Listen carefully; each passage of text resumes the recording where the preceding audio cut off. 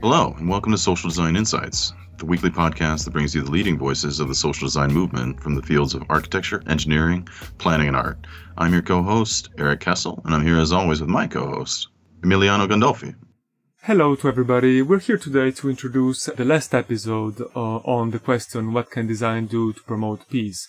So, Eric, I don't think we really solved the world's conflicts with this series, but certainly, I certainly think we have a better hunch on what architecture can do actually to address some of these issues.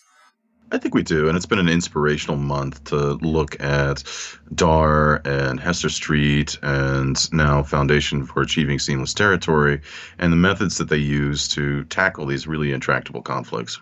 And I always have been a great fan of the work of Malkit Shoshan, who is the founder of FAST, the Foundation for Achieving Seamless Territory, and specifically in how in her work she's addressing the role of architectures in times of conflict, which is certainly a tremendously difficult task. And I think she kind of effortlessly, well, certainly not effortlessly, she makes it look effortless, blends together design and advocacy. So, those are the two sort of big buckets of her work where, she's working in camp, she's working on mapping, but that directly translates into advocacy at the level of the UN. Specifically because she's really trying to transcend the disciplinary cage of architecture to find a way in which architecture can really become impactful in such situations. So, making an atlas can be a way to expose inequality and injustice, but it can also be a way for policymakers to see how to change things. And specifically, I think it's interesting how she's bringing this also back to an experience with the community. So it's not only abstraction. By the way, I'm stealing the phrase disciplinary cage. That's great. Did you just think that up? Of course. I'm going to use it in my teaching and my writing. I'll give you credit. Don't worry. But yeah, I think you're absolutely right. She's got just kind of a brilliant feel for how these things work. And I really took a lot of inspiration away from this interview and a lot of sensitivity about, how big some of these conflicts are and how deeply rooted in culture and how it does challenge a designer to break out of that disciplinary cage and start wearing different hats in order to achieve this piece that we've been talking about all month. But let's listen to what Malkit has to say about this. Yeah, she explains it better than we do.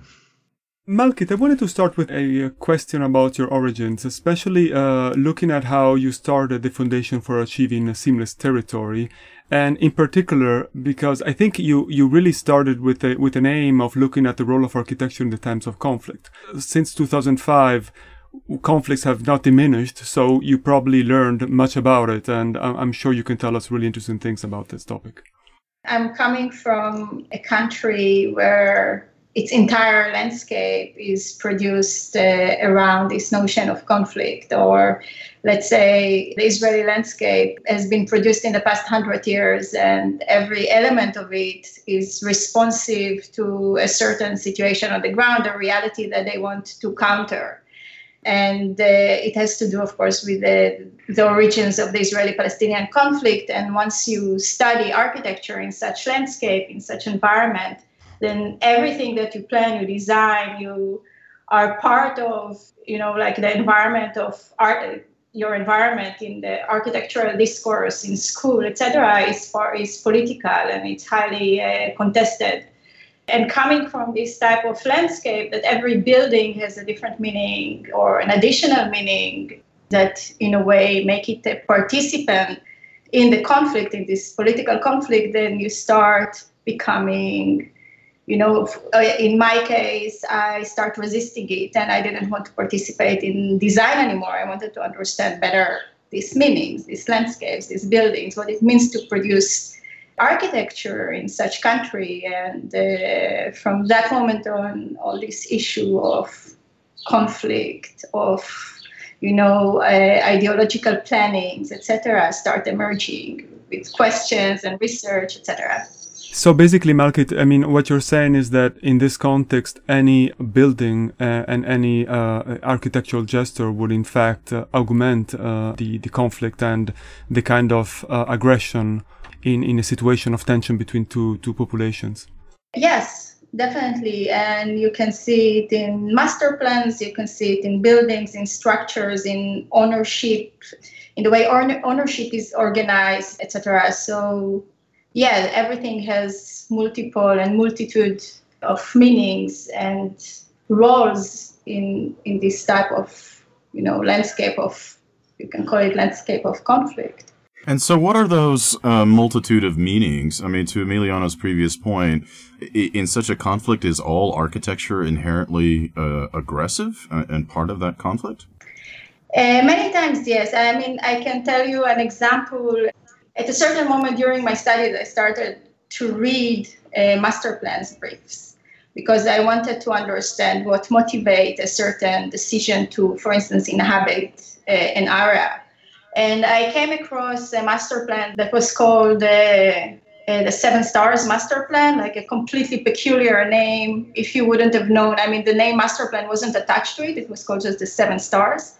It was a book in our library, in the architecture faculty library. And I started reading it. And the first paragraph in this master plan was basically describing the demographic configuration in this region. We have this amount of Israelis and this amount of Arabs in this area, and we want to change the demographic balance. How do we do it? So we start designing cities. We want to have 7 cities. So the stars indicated cities. And in order to make this city works, we need to create industrial areas. And in order to make the industrial area accessible, we need to build roads. And so on and so forth. And then you have an entire landscape emerging that change the design of a region and the access to resources of one community and another, etc. And it's all prescribed in this master plan. So in that sense, it goes from the meta scale to the very detailed design of an exit from a road, etc. So this is one example that come to my mind at this moment.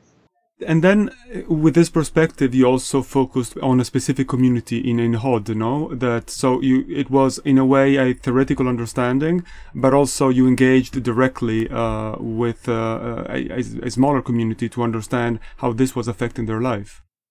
Yeah, so that was, I mean, there are different issues that I try to explore, and as a student, when you try to engage in this type of conversations, which are highly political, and you try to understand how you can actually bring this political discourse into the architecture school and make it useful in a way you communicate with your peers, with your teachers, etc. You need to visualize everything. You need to bring all these conversation ideas, interviews, texts into the architectural domain. So I started using maps to translate much of my research into visuals because I wanted to have a tool in which I can communicate this type of issues in an architectural context. And the representation was a very important thing. So I started mapping different elements of the Israeli landscape and Israeli territory and the conflict. And I came across an essay written by a lawyer. And he was expert in land law, and he described this entire reality of the unrecognized Palestinian villages. And it was text. I couldn't find a map of it. I couldn't find any visual description of it. So I went to meet this lawyer, and I started talking to him. He introduced me to an NGO that the only thing that they did was to work with these unrecognized Palestinian villages and represent them in court and help them to, in a way, save their homes. So they protected them against housing demolition.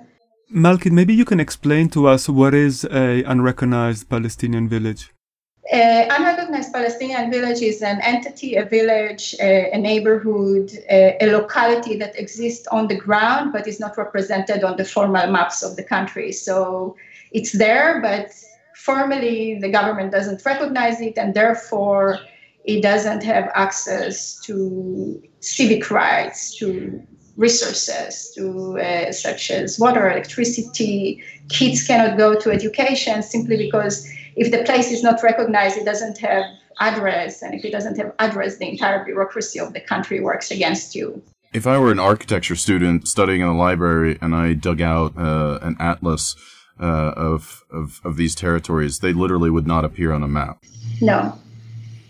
It becomes very tricky in situations in which, for instance, the government issue a tender to design a new locality somewhere in the country, and then it gets response from local architects, and then they propose an idea for locality based on information that is not based on informal information. So then they can design an entire building, an entire city on top of these villages without being aware that it exists. And this situation, I mean, it sounds very paradoxical and remote, but it happens.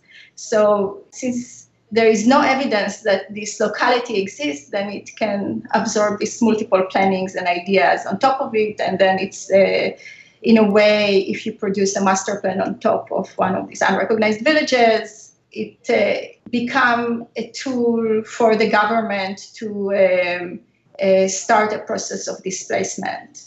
What is the process for formalizing these villages? I mean, maybe you could walk us through some of the projects, either at Ein Had or in other locations. Since the establishment of Israel, I think only 4 villages out of about 80 has been recognized. And it has to do with a quite intense advocacy campaign by NGOs, human rights organizations, etc. It's very complex, and it always has some kind of, there is an interest why to recognize one place and not recognize another. It can be a coincidence, it can be luck, but it's very rare to gain recognition. I've been working for about, I think, since 2001 till 2008 with one village, with Ein Had. When I started working there, the village was not recognized by the state. And in 2004, they received recognition from the state, means that they added onto the map, the address became legalized, and the houses could start applying for services, to have access to services. And these services means having access to water and electricity, etc. But since 2004 until today, only one house has been legalized, and only one house in the entire village has access to electricity and water, and the entire village is joining these electricity lines, so they have a lot of blackouts. So this entire idea of recognition is a bit tricky in this context.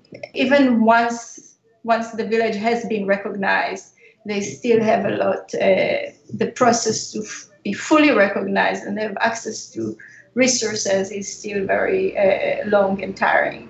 And Malkit, in this village, you did a sort of community planning process, right? In Ein Had, what I tried to do, I met the head of the village, the mayor of the village, when I was trying to construct a map of the unrecognized villages, because no one knew where they are, and then he helped me make the map of these villages. While we were working on this map, we became friends, and he told me the history of his village and the story, and it's quite a complex and fascinating story of their displacement, but also, the other side of the displacement is actually the emergence of Israel. So you have like these 2 villages, one next to the other, Ein Had, the Palestinian village and community that has been displaced, and 100 meters away you have the appropriate original village by an Israeli community, by an Israeli artist, etc. So what I try to do with this project is to unfold these multiple narratives of like the emergence of Israel and the disappearance and displacement and, reconfiguration of Palestine due to the 1948 war.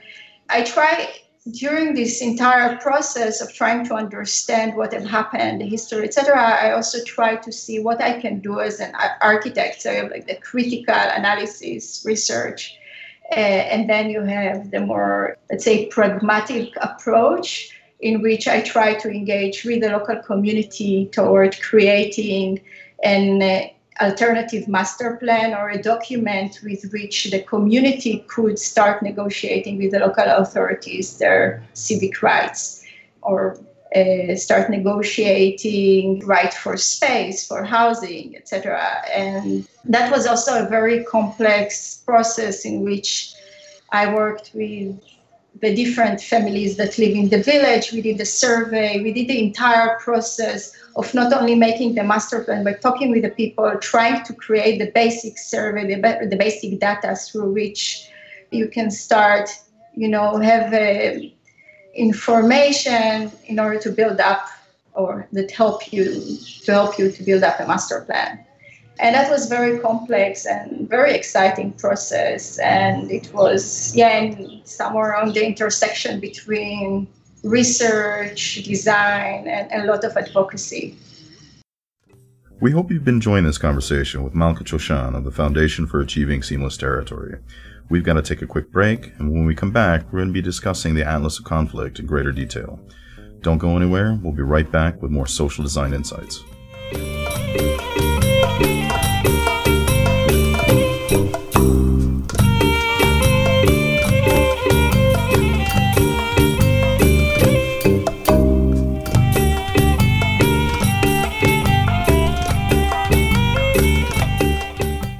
Welcome back to Social Design Insights. Eric and I are speaking with Malka Shoshan, founder of the Foundation for the Achievement of Seamless Territory. In the first part of this interview, we have been looking at how Shoshan developed her approach experimenting Israel's spatial inequality. We will now be talking more about how FAST is exposing inequality, but also what can be the architect's role in building a more just alternative. And what has been the reception to that, both within Israel and internationally?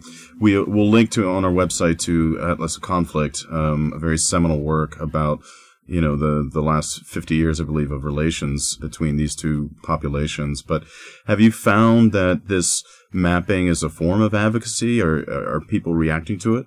Definitely. I mean, the Atlas and Village are two different projects, and in a way they are very complementary. So the Atlas work on a national scale. It's a research and representation project that shows the emergence of Israel, the disappearance of Palestine, along different themes like water, forestation, landscaping, localities and settlement typologies, etc. So with the Atlas, was done for the first time, I tried to position Israel and Palestine almost on the same page. So every change that have happened in Israel, every development led to a change in Palestine. So it worked like an animation almost. It's like sort of a spatio-temporal analysis of this landscape over the past 100 years. And it was very important because, for instance, with Atlas, I received a couple of reviews that became very important to me. One was by the Jerusalem Foundation saying the Palestinian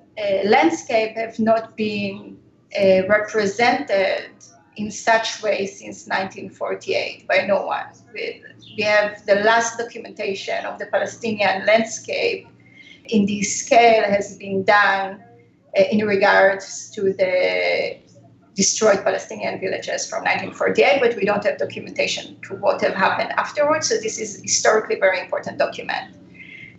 So for me, that was very important to review because I felt like this have actually an historical value. The second review that I heard, that I received, was from the Israeli side, from a journalist from Haaretz newspaper who said, I looked at these maps and I felt like I'm living in them, especially the border, the fluctuation map, that everything is fluid and everything is changing and you live in a reality that is completely uncertain all the time. And these maps make it visualize this very deep feeling of insecurity that we have. So these are two reviews that were very important to me personally.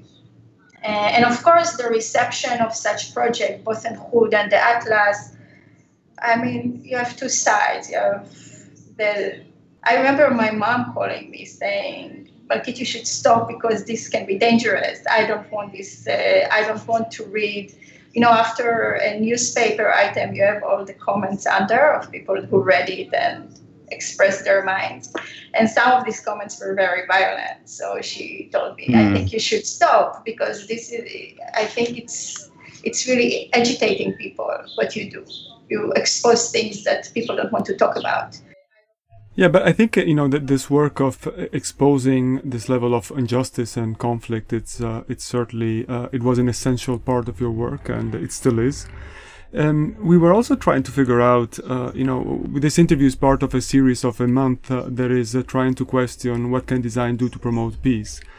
And it's interesting because so much of the infrastructure that is, building in Israel is based on conflict and on segregation, and it's violent. Do you think, it's really hard to imagine in this specific political moment, but do you think architecture can also become a tool to promote peace and to reverse this kind of very aggressive policies? I think it's very hard. It's a difficult question.